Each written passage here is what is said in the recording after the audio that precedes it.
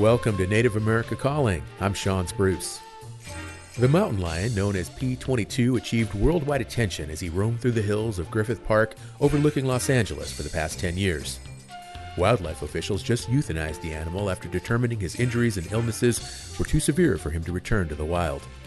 Throughout his life, area tribes have been in discussion with officials about wildlife management issues.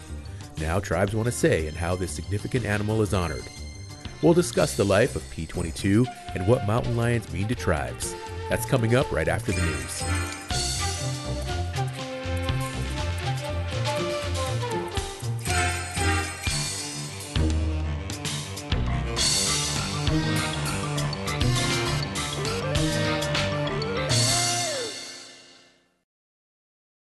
This is National Native News. I'm Antonia Gonzalez.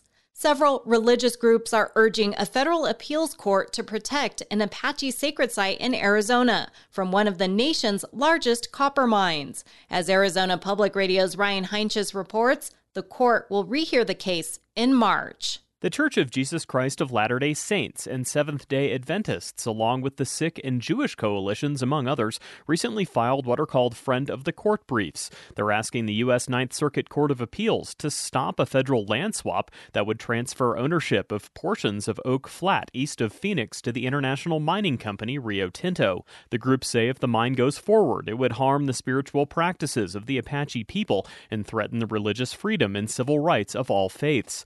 Oak Flat is located on the Tonto National Forest and is home to key religious ceremonies practiced by the Western Apache. The group Apache Stronghold is suing the federal government to prevent the land swap. They and other indigenous organizations argue the mine would destroy the sacred site and end Apache spiritual practices there.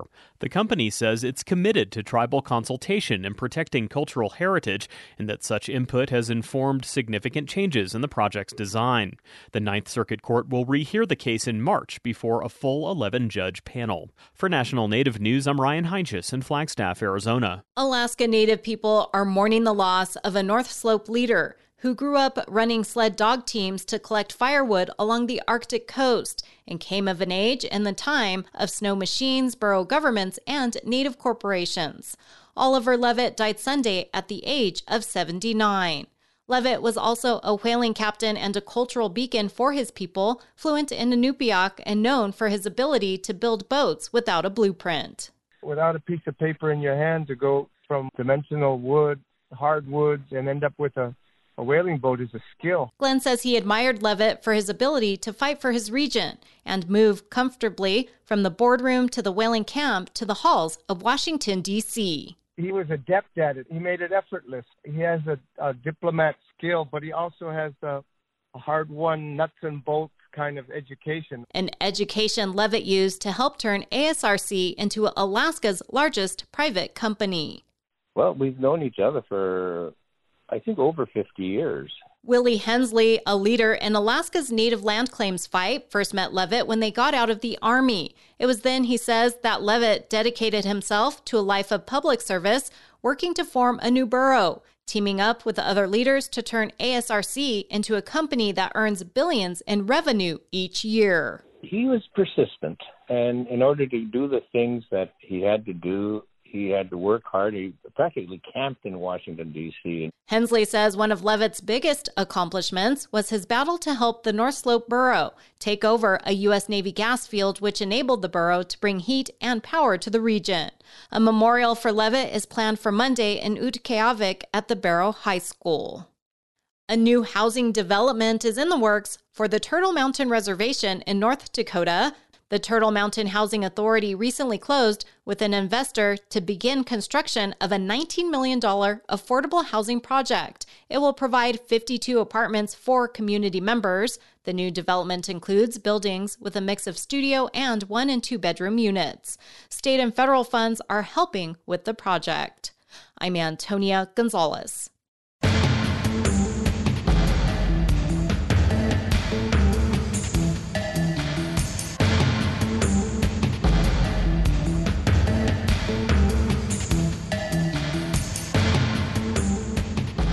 National Native News is produced by Koahnic Broadcast Corporation with funding by the Corporation for Public Broadcasting.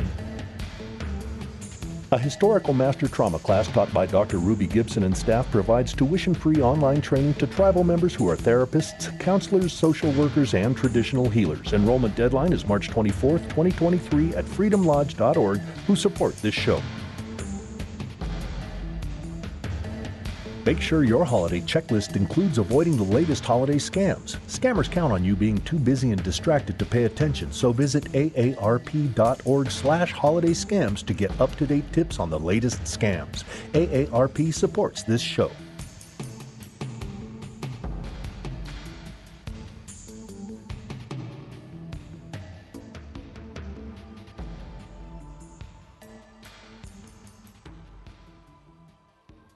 Native Voice One, the Native American Radio Network.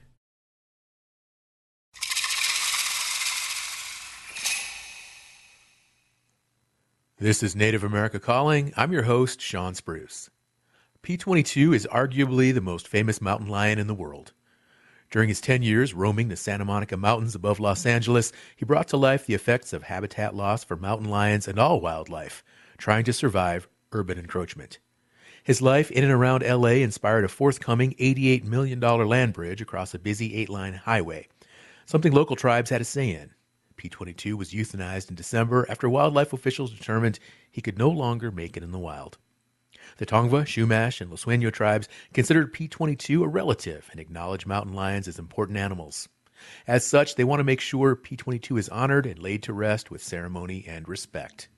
We'll talk more about P-22 and the lessons he offers. We welcome your thoughts, too. Are mountain lions, pumas, and cougars an important animal or relative in your native culture? Give us a call to share your insights at 1-800-996-2848. That's also 1-800-99-NATIVE.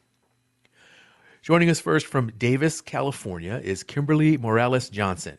She's the tribal secretary and a member of the Gabrielino Tongva San Gabriel brand of Mission Indians. Kimberly, welcome to the show. Thank you. It's an honor to be here. Kimberly, he's been called the Hollywood cat, world's most famous cat. When did you first become aware of P-22? I think that we've always known that our relatives were out there, but he started to become sensationalized once they caught him and they put him, the little tracking device on him, maybe 5-6 years ago, if not 10 years ago. But we always knew that our relatives were out there. Mm-hmm. So about 5 years ago, and that's where he got the name P-22. It's the tracking collar that he wears or who wore? Yeah, correct. So that, to me, that's a very colonial term and thing to do, to catch somebody and to put a tracking device and to give them a name that's more of a number, an assignment, which is what they did to our people in boarding schools. This wasn't necessarily a relative. Once you put a number on it, it just speaks to their colonial ways and their science. Kimberly, what was your initial reaction when you found out that P-22 had been euthanized? Prayers, and we talked about praying for this relative the way that we prayed for our ancestors. I was reminded of different things that, when the settlers came into California, especially up here in Northern California and down where we're at with the missions, they tracked us. They put different types of identifying marks on us. And it was prayers because I felt that what was happening to this poor cat was already seen in our people for generations throughout the state of California. Now, P-22 died last month, and at what point did your tribe step up to become involved with some of these events now, a burial at some point in the future and other ways to pay respect? Well, so we knew that they were going to track him. I was actually, the week that they caught him, I was on a phone call with California Fish and Wildlife that week. And one of the members from Fish and Wildlife said, "Oh, we have this whole P-22 mess." And I said, "Yeah." I said, "It's not really considered a mess to us, but if you'd like to discuss it with the Native community, we're open to says, there's not too many people that are happy about how you're handling this right now. And he never acknowledged it. I said something again. I said, at the end of the call, I said, if you'd like to talk about P22, there's a few of us that would like to talk about what y'all are doing with him. Then it went about a week, and we got a phone call, I think the day before they were ready to transport him from the Natural History Museum. And they asked us if we could please help escort him, which tribal representatives did along with Mr. Salazar. And he was given, songs and prayers, but it was very rush. It was 2 days before Christmas. It wasn't an open process. And what I understand now, well, I could tell you that I've really only had contact with the Natural History Museum over this entire situation. The Fish and Wildlife have not contacted us, which may be different for the other tribes that are on the call, but for us, they have not spoken to us. And so now the burials and some of the ceremonies that are happening are more of independent things. And when I spoke to the Natural History Museum at the beginning of the week, they said that they have yet to hear back from Fish and Wildlife regarding the permit to release the body to the Natural History Museum. And Kimberly, what is it that you would like for wildlife officials to be doing now? What could maybe be doing better to appease these concerns that you and your people have? I feel that the Fish and Wildlife has a long history of ignoring Native American voices. It goes back, to the 60s and 70s with some of the salmon wars up here in Northern California when they were arresting our people. They've never had a good relationship with Native tribes as far as I'm concerned. They try to do things with a lot of bureaucracy. And so my first thing I would like to say to them is go back and read your interactions with your Native people from California and see how you've treated them and see how the Native people have responded. And let's talk about building a relationship and repairing some of the harms that you have done, not only to our people, but to our relatives, because they need to learn from their history. That's the thing with these institutions. These people only work there for 3, 5, maybe 10 years, and then they retire out and they forget. But our people have been Native American and living in this state since time immemorial, and we know what these institutions are about, and we remember what they did in the 70s and the 80s and even today. Kimberly, you shared earlier how the history of mountain lions in California parallels that of your own people. And I want to ask you that P22, in addition to being such a beacon of awareness of wildlife and really an international celebrity, I think you could say, do you think also that the influence of P22, that his role played more interest and more awareness just in people learning more about Los Angeles tribes as well? I think that because we've been, all of our voices together have been rising up to say the same thing. We are all a little bit older, a little bit wiser. We've all been able to see these things clearly. This is the first time, I think, in history where we have different positions with different organizations like diversity, equity, and inclusion. And so they're trying to be aware of more Native voices. And so I feel that our voices have been risen up, especially in this occasion.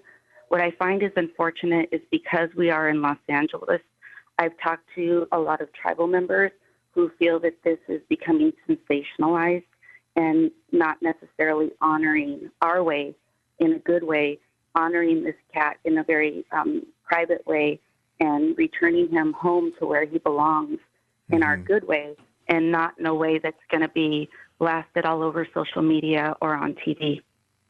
Well, I want to ask you more about that, the sensationalism aspect, because there's T-shirts being sold, like you said, social media. There's all kinds of, little comparisons and all kinds of nicknames and things like that. And do you think ultimately some of that is doing more harm than good? I do. That's not how we are as Native people. That's not what I've been taught in my growing up. We're taught to walk humbly and we don't talk about ourselves and our accomplishments. We're taught to honor the dead, and we don't even speak their name for a year. And yet this is just turning into some type of circus. And unfortunately, I think because we're in LA, we don't just see it with P22. We see it with our white sage being poached. We see it with our stories. We see it with books and artists who try to do something with our native good ways or our sacred sites. So it's a constant battle for our people. I think for all of Southern California, which has been really difficult. Yeah.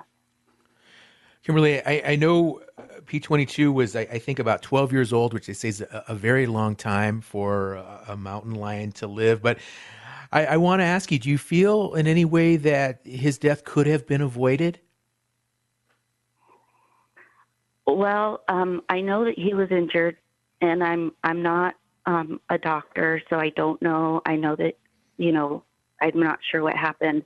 But if anybody remembers when they first decided and put it out in the media that they were going to they were looking for him and they wanted to take him in for observation, they said that they were worried that the cat had gotten too big. And that was the reason they were going to bring him in. And so they've never been consistent on their story.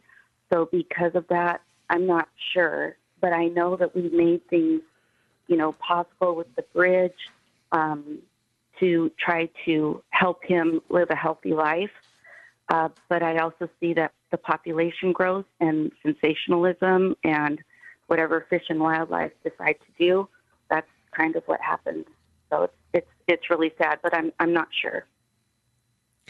Listeners, if you've been following the story of P22, then you know that the big cat unfortunately passed away last month, the most famous mountain lion in the world, P22, and we're talking about P22 today with some Native people in the state of California who are very knowledgeable on P22 and mountain lions and some of these recent events that are occurring now in California. Anybody with a question or want to share any information about mountain lions, please give us a call. 1-800 is the number, 996-2848. Once again, the number is 1-800-996-2848. We're going to take a short break, but we'll be right back.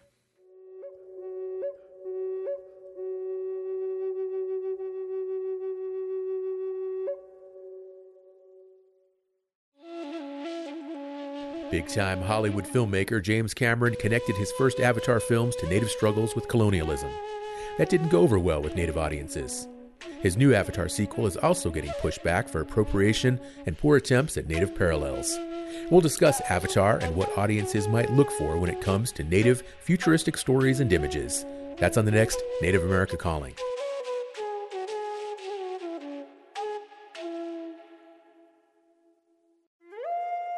Bonjour. Nandawaban dan Medicaid anike bindigebi agade mazanayagan jaganawain dagwazian. Odage kenda nawa guayak endayan anishanabe akwazi wagamigung. Gawandinagadeg, the Centers for Medicare and Medicaid Services. This is Native America Calling. I'm Sean Spruce.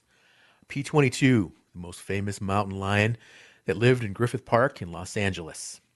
He died in December, and there's uncertainty over whether or not tribes in L.A. will have a chance to give this big cat, they call their relative, a proper funeral. How does your tribe view and honor mountain lions? You're welcome to join us by calling 1-800-996-2848. What would you like to say about P22? That's also 1-800-99-NATIVE. Our next guest is speaking with us from Ventura, California, Alan Salazar. He's a tribal elder on the Elders Council and a traditional storyteller with the Fernandino Tataviam Band of Mission Indians. Alan, thanks for joining us. Thank you for having me. Alan, earlier we heard Kimberly talk about the cultural significance of mountain lions. Tell us more about their significance to your people. Well, the big difference between Native cultures and Western American, European cultures is we respected the animals, even the animals that we hunted to eat and provide sustenance for us. We would do ceremony before we would hunt the deer. We would do ceremony for swordfish, and we and most of the tribes of Southern California, we are what are called clan tribes. So we use the animals as teachers. We have the bear clan, the deer clan, and as we all know, the mountain lion, it's at the top. It's the top predator, and is probably the most feared hunter and respected hunter that we have. And if you want to survive in the traditional tribal environment that we had for thousands and thousands of years, you would only survive if you learn from the animals. How did they survive? Where did they hunt? When did they hunt? And the mountain lion, being so secretive and stealth, he was probably one of the greatest teachers that we have. Okay. Now, Alan, I know you were there to perform a ceremony for P22. What are you comfortable sharing about that experience? Well, I can tell you, I've been involved with the Wildlife Crossing, the Wildlife Bridge, and P22 for 4 or 5 years, and was aware of them, through the news, like most Southern Californians, for even a little bit longer than that. It was an extremely difficult day. As Kimberly said, we didn't receive a lot of advance notice. I had to make calls and find out, what's going on, and it was very last minute. Luckily, my schedule was free that day, and I think I got about 24 hours notice. But it was an emotionally draining day for the Native peoples, the 2 young men, the Tonga men that I was had the honor of being with. We were physically and emotionally drained by the end of the day. I can imagine. Alan, you mentioned the land bridge. Kimberly mentioned the land bridge as well. I know you've been involved in that project, and would this be happening, this land bridge, if it were not for P22? It probably would be happening. I think we can safely say that it wouldn't have happened as quickly as it did, and come together with all the support from all around the world, really, without P22. And what will the bridge mean for all wildlife in the area? That's something that's important to me, and I think to most tribal people. We understand how the system works in America, and you need a celebrity. Celebrity support is key in getting any project off the ground.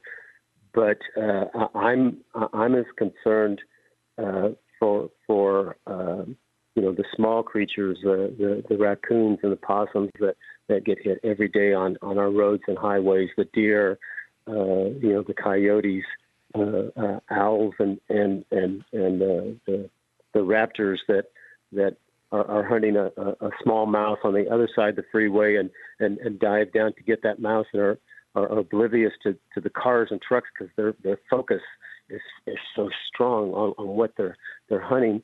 That we need to better protect all the wildlife, and I've been saying this for years. The more animals that go extinct. We have no grizzly bears in the wild in California.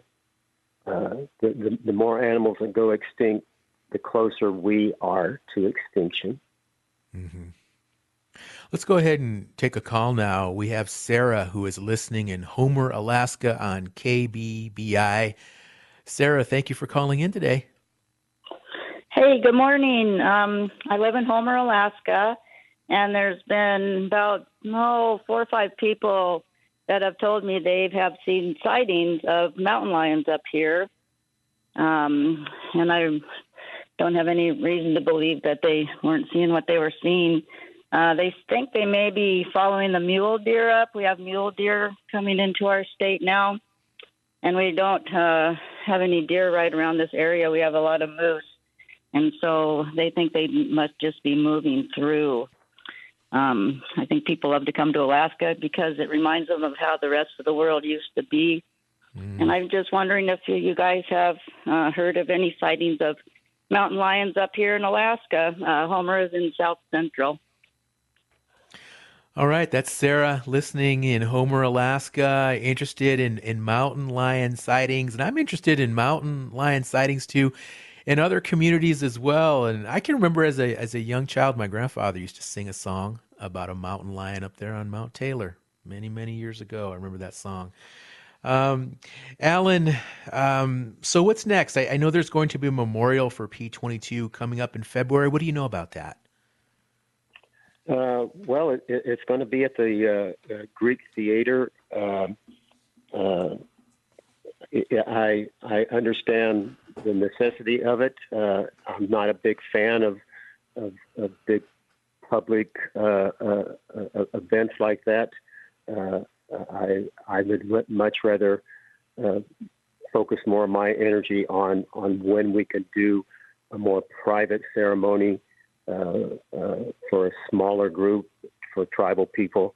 And I hope it's not a battle, but we will be planning and scheduling some meetings here in the next few weeks, from what I hear from the Museum of Natural History, the Los Angeles Museum of Natural History.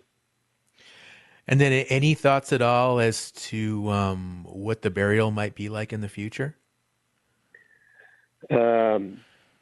Well, like I said, we have not had any meetings yet. The tribal community is anxiously waiting to hear from the LA Museum of Natural History, Fish and Wildlife. We want our voice and our concerns heard. And let me say this: it's not just the Native community. There's a lot of other Angelenos that don't want P-22 made into a science project. They don't want him put on display, which I haven't heard of that happening. But there's many of us that believe he deserves a respectful burial, honored and ceremony done in a respectful way. And that's what we're all hoping for. Okay. Now, Alan, what can you tell us about how P-22 was captured and some of these injuries that he suffered? Yeah. It's like I said, it was like losing a close friend, a family member. As Kimler was saying, when you look at our tribal history, we've been hunted. The bounty system in California that most Californians are not aware of. We were hunted, just like the mountain lions. The bears are hunted, and to get those reports on his injuries, the rat poisoning thing is just sad and traumatic for me to hear. That he sounds like he was suffering in his last few days, his last few months. The mange. I don't question the decision. It sounded like his physical condition had deteriorated to a really bad position. 12 years is a long time for a mountain lion. let me close on this subject. The biologists want to do studies on P22. They've collected samples. They've ran tests. Enough is enough. We all know the cycle of life. This will not be the only older male mountain lion that they will recover. There are, and I'm not sure of the exact number, but there's 20, 30 other mountain lions that they have tagged and monitored, and they know their whereabouts. There'll be other mountain lions that they can do tests on their kidneys and their livers and what they're eating and how they're being poisoned. At some point, we believe enough is enough. Enough of the studies. Let's be respectful. Mm-hmm. Alan, I'm glad you mentioned those other mountain lions that have been collared, because P22 and these other lions, they're part of an ongoing study, as I understand it. And part of the larger story here is just the symbolism here that P22 represents in terms of this larger question of wildlife endangerment and population growth and encroachment on wildlife. And the question I want to ask you is what do you want people to understand about P22? People all over the world that are paying attention now, maybe for the first time, with regard to mountain lions and maybe other wildlife issues in Southern California and beyond. What do they need to take home with this story? A couple things. One, that P22 and mountain lions are very respected animals. They are very respected within our native communities. They are tremendous teachers, and as we know, P22 taught us many things. How can an animal so large, a main predator, live in such a small area and survive with humans? Look at what's going on in Washington, D.C. You can't tell me that we can't learn from. Here's an animal that is a hunter, a predator, and he's living in 9 square miles. Traditionally, he lives in 150 square mile range. The sacrifices, the adaptations he had to make to survive were striking. We need to respect that and do as much as we can to preserve more and more open space, more and more open space for the mountain lions, for all the animals, the small creatures, the lizards, the snakes, and I will say, for Native peoples, we've lost our land. We need more open space so we can go collect our traditional plants, so we can go pray at sacred sites that have been taken away from us. So the more open space that's preserved, it's better for tribal people. It's better for all citizens. It's better for not just the mountain lions, but all of our wild animals that are our neighbors. And we need to have that mentality. They're our neighbors. They have just as much right, if not more, because they've been here longer than we have, to have a safe home, to have a safe place to gather, to eat, to hunt.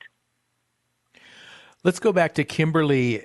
Kimberly, Alan stresses the significance of P22 and the way he adapted to the changing landscape, the changing environment. And earlier you shared parallels to your own tribal history. And how does that inspire, even today in 2023, as Native nations? We still need to adapt, do we not? Oh, absolutely. It speaks to modernity in a different way.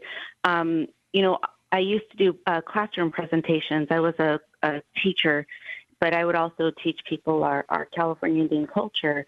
And the kids would ask questions like, do you still use huts? Do you still sleep in huts? Do you still use a mortar and pestle? And as I've been in school, I've learned my proper response would have been, well, do you still live in a covered wagon? Do you still churn butter?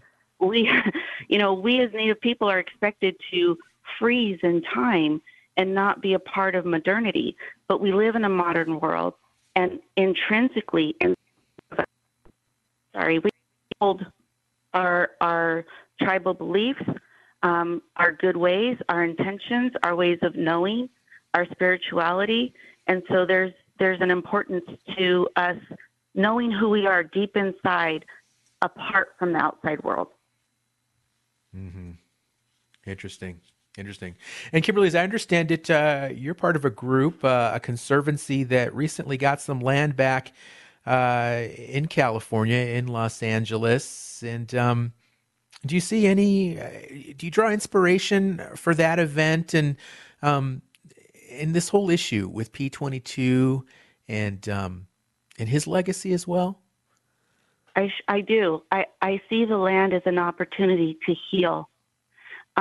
Because when the relationship between the people and Mother Earth was severed because of colonialism, that's when our people started to suffer. That's when our plant and animal relatives started to suffer. So now we have an opportunity to exercise our self-determination and tribal sovereignty on a piece of land that is owned by Tongva people, that's making decisions collaboratively with one another, with respect, with restorative justice, indigenous restorative justice practices. And we're modeling this after the Gorate up in Ohlone land. And we're learning how do we do this in a good way. But the relationship between the land is first, and that's how we're going to start healing our lateral relationships with one another. We have to take one more short break. We'll be right back.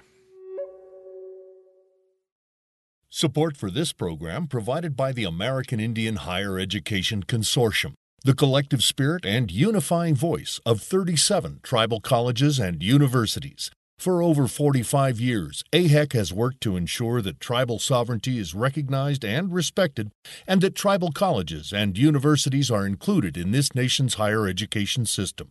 Information on a tribal college or university near you at aihec.org. You're listening to Native America Calling. I'm Sean Spruce. The famous mountain lion of Hollywood, P22, died last month, but not before teaching the city about habitat loss. To local tribes, this big cat is a relative with a very familiar story. What animals are significant to your culture? How does your tribe protect mountain lions or other culturally significant animals and their habitats? Please join our conversation, 1-800-996-2848, 1-800-996-2848. Our third guest is joining us now, Dr. Christina Swindle. She's the tribal secretary for the Gabrielino Band of Mission Indians, Kizh Nation. She's Gabrielino. Dr. Swindle, welcome to the show. Hi there. Good morning. Again, thank you for having me. Absolutely, Dr. Swindle. And please tell us more about what made P22 so unique among mountain lions and other wildlife there in Southern California.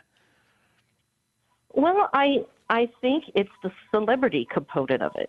You know, these beautiful photographs that were able to be obtained where you can see such a magnificent creature with the Hollywood sign behind them, you know, really brings awareness to the general public that, yes, these amazing predators live in our urban environment. And it really brings it to light versus just saying, oh, you know, we have mountain lions in our territory, but to actually see it, I think he's provided significant education for the general public and has become a symbol of that. And how exactly did P22 wind up there in Griffith Park? Well, as far as I am aware, he was traditionally from the Santa Monica Mountains and had migrated over to Griffith Park. And then, of course, because of the freeways, was kind of, you know, forced to stay there ever since. Mm-hmm.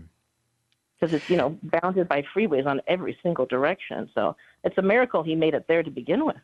He had to cross those busy freeways like that. And there's no like downtime in that area, right? There's always cars. It's not like he could have gone at 3 a.m. Either way, it was heavy traffic. Yeah, so I agree with your other speakers in that he is an example.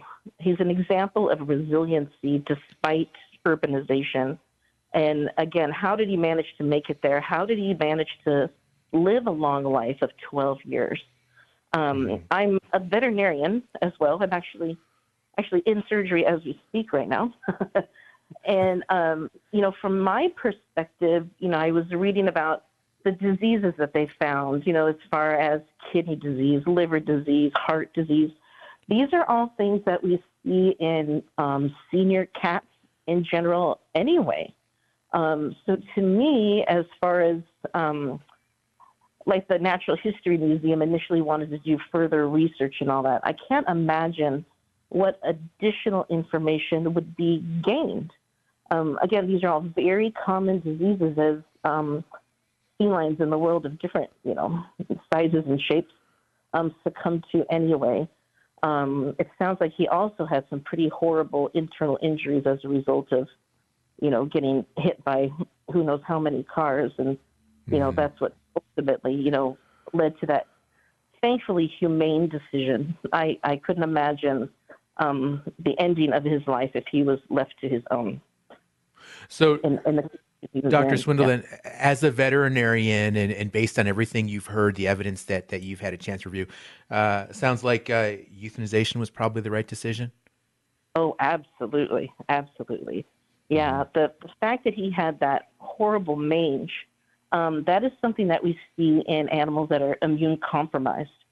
So it tells us that his general health was very poor anyway, and for that to kind of succumb throughout his body. So there was underlying disease, obviously, before he got, hit by these cars.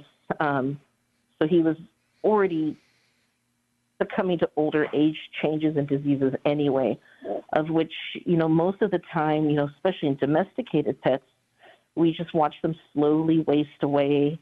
And, we do the best in managing them with medications, but, obviously that's not practical in a wild animal like that. So we would have watched him slowly starve to death, and that would have been a pretty miserable way for him to go. Dr. Swindle, what do we know about P-22's daily life? I mean, they're in Griffith Park, this huge 100-plus pound cat. I mean, what was he eating? Where was he sleeping? What was his lifestyle? Those are really good questions. I mean, we know their primary prey is deer, but also, they'll, eat whatever they can find, right? Mm-hmm. And I know there were quite a few sightings, of various mountain lions and bobcats and stuff in our areas where they're just, in people's backyards, roaming around. I'm sure because of his tracker that the National Park Service would be able to tell us those answers. Like, where does he go? Where does he sleep at night? How did he manage to survive in this urban environment and live through it? Yeah, I would love to know that information. Again, which is data that's already been collected. There's no additional, research of any kind that would have to be done on his body to gain that information. Now, there were some reports that P-22 attacked some pets, some small dogs that were on leashes being walked. Is that the type of behavior that's indicative of a typical mountain lion, or was that just kind of an odd event? No, I would say absolutely typical. We see that in coyotes all the time. I can't tell you how many dogs I've had to sew back together because they've been attacked by a coyote in their own yard at noon, the middle of the day. Okay. Could some people say then perhaps that he represented a danger to society then there in the park? Oh gosh, no. I think we're the danger, not him. He's just trying to live and survive. Mm-hmm. Yeah. I mean, we have to take precautions. I don't know, about hiking throughout Griffith Park and coming across him, but we are the danger to him. Yeah. Sure. Let's take another call. Betta is listening in Gallup, New Mexico on KGLP. Betta, you're on Native America Calling. Hello. How are you all doing today? We're doing great, Betta. What's on your mind? We are having some issues, and I understand that those who have cattle farms and things like that, I'm seeing some beautiful animals brought down. And I was just wondering what kind of law is going to be placed for, I don't know if anybody knows of anything about New Mexico law, but this law should be for all endangered animals all over the country. Is there such a law or no? Okay. Dr. Swindle, do you have any response for that question regarding laws to protect wildlife from hunters? Oh, boy. Yeah, specifically, I don't have an answer to that, but I know there are laws out there to protect them. I know people that have obviously farmers, and they need to protect their flocks, their own assets. When they live in the environment of these same predators. But yeah, I'm sure there's significant laws to protect them from people that might go rogue or however you want to. Our producers looked up some information for you, Betta. In 1999, the New Mexico Game and Fish implemented a mountain lion hunting quota system, and they are protected out of season. That information comes from the Mountain Lion Foundation, and states do have their own management policies. So hopefully that helps you a little bit and answers part of your question there, Betta. Really appreciate that call. Again, that's Betta listening in Gallup, New Mexico. Dr. Swindle, let's talk a little bit more about the history of mountain lions and how they have fared with urban development over the last few decades and even the past century. Well, again, as your other speakers have spoken as well, they have not fared well, which I think very, very much parallels many Native communities throughout the United States. That, we all lived this vast, beautiful life at one point, and with, Europeans' influences and colonialization, that drastically changed and changed for us and our ancestors significantly, but obviously for our wildlife as well. And yet I think it's amazing that he was able to live that 12 years. I commend him for his resiliency through that, and I'm kind of awed by that. But what I'm hoping we can get out of this is he serves as an example of how these animals are able to survive, and what can we do to encourage that, to promote that, to nurture that. So we're not steadily seeing these numbers go down and down and dwindle until there's absolutely nothing left. That would just be horrible. The same thing we don't want to see for our own people. We want our numbers to grow, or at least stay steady, to represent all of our own unique cultures. Mm-hmm. And overall, there in Southern California, we talked about these other mountain lions that are in the area. And how serious is the threat of extinction to mountain lions there in Southern California right now? I would think horribly serious. Again, how he managed to live that long is amazing. The hurdles, not just finding enough food, but finding safe shelter. These big cats have, if they're able to find a mate, number one, they only have 2 or 3, kittens at a time, and the odds that they have to overcome to survive, to try to keep the population up. The diseases that they have to deal with or get exposed through, poisonings, the things we put out. We put out rodent baits, we put out different kinds of pesticides, and how does that affect our wildlife, while we're trying to protect our homes? And it's just so many hurdles. It seems endless. Dr. Swindle, do you ever see other mountain lions just randomly there in Southern California as you're out and about, driving in town and going places? Is it common? I ever came was, a hike in Griffith Park where we saw fresh scat that was very consistent with a mountain lion, but never saw the mountain lion itself. But otherwise, in my own experience, like live, no. I've seen videos on TV and stuff. It's pretty neat. Okay. Alan, how about you? Do you ever see random mountain lions in your journeys? No, I haven't. And I worked for about 6-7 years at the Santa Susana Field Lab as they were collecting soil samples, looking for contamination up there. And we found out later when they started placing more cameras that there's about 3 or 4 mountain lions that live in that 2,800-acre site, and many of us, the environmental scientists, the biologists, the archaeologists, the native monitors, I know I felt many times like, okay, we're being watched. The mountain lions are up there watching us, but we never saw them. Same thing, saw tracks and saw scats, and after rains like we're having right now, there'd be fresh tracks, and there's 3 or 4 mountain lions living up in the Santa Susana Mountains, probably more than that, 4 or 5,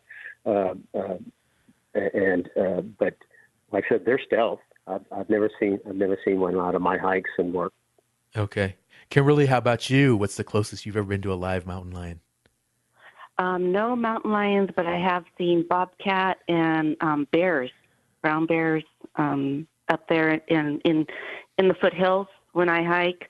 But the bobcats, they're fast, and I don't ever really want to encounter a mountain lion, just because that like the doctor said, they're trying to survive, and I want to honor and respect that I'm in their space, and it's a shame. Kimberly, for our listeners, help us out here. What is the primary difference between a bobcat and a mountain lion? Is it size mostly?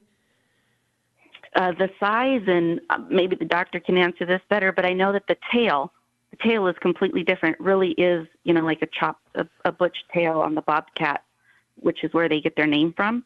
But the mountain lion has the longer tail, and I think that the physique is bigger, but correct me if I'm wrong. Okay. Dr. Swindle, anything to add to that? Mountain lions and bobcats? Yeah, boy, mountain lions are huge. They're like 100, and in their top weight, like 130, maybe even 150 pounds, the males. But a bobcat, maybe 35 pounds. So little miniature fluffy things compared to them, but still very formidable to come across. Okay. And Dr. Swindle, some of these different terms, mountain lion, puma, cougar, are we talking about the same animal? Yes, those are all common words for the same animal, yes. Okay. Now, another interesting thing, as I understand it, P-22 never took a mate. Is that odd? I mean, I don't think odd, no. Number one, trying to find a female, again, looking at the data that the National Park Service might be able to, afford to us is, were there even any females at any time in that really small 9 square mile territory that he had? He may have never come across one at all. Well, folks, we are going to have to wrap up our show now. But before we do, I'd like to thank our 3 guests today, Alan Salazar, Kimberly Morales-Johnson, and Dr. Christina Swindle, for sharing their time today to discuss the legacy of P-22 and the significance of mountain lions among Native people. Join us tomorrow for a conversation about indigenous futurisms by way of the new Avatar sequel. Until then, I'm Sean Spruce. Thank you for listening.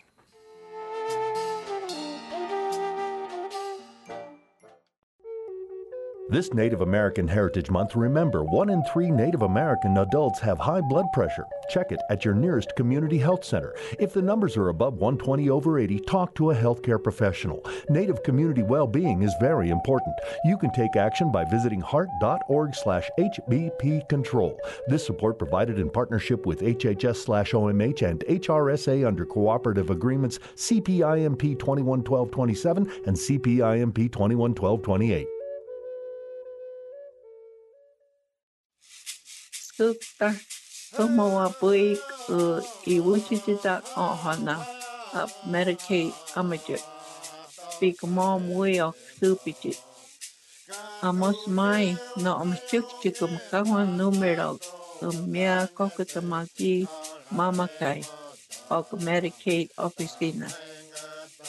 Either of Amajit Himak Centers for Medicare to Medicaid Hachipka.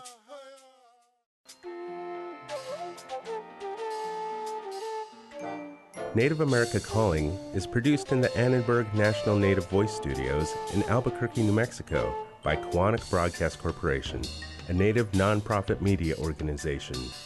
Funding is provided by the Corporation for Public Broadcasting with support from the Public Radio Satellite Service. Music is by Brent Michael Davids. Native Voice One, the Native American Radio Network.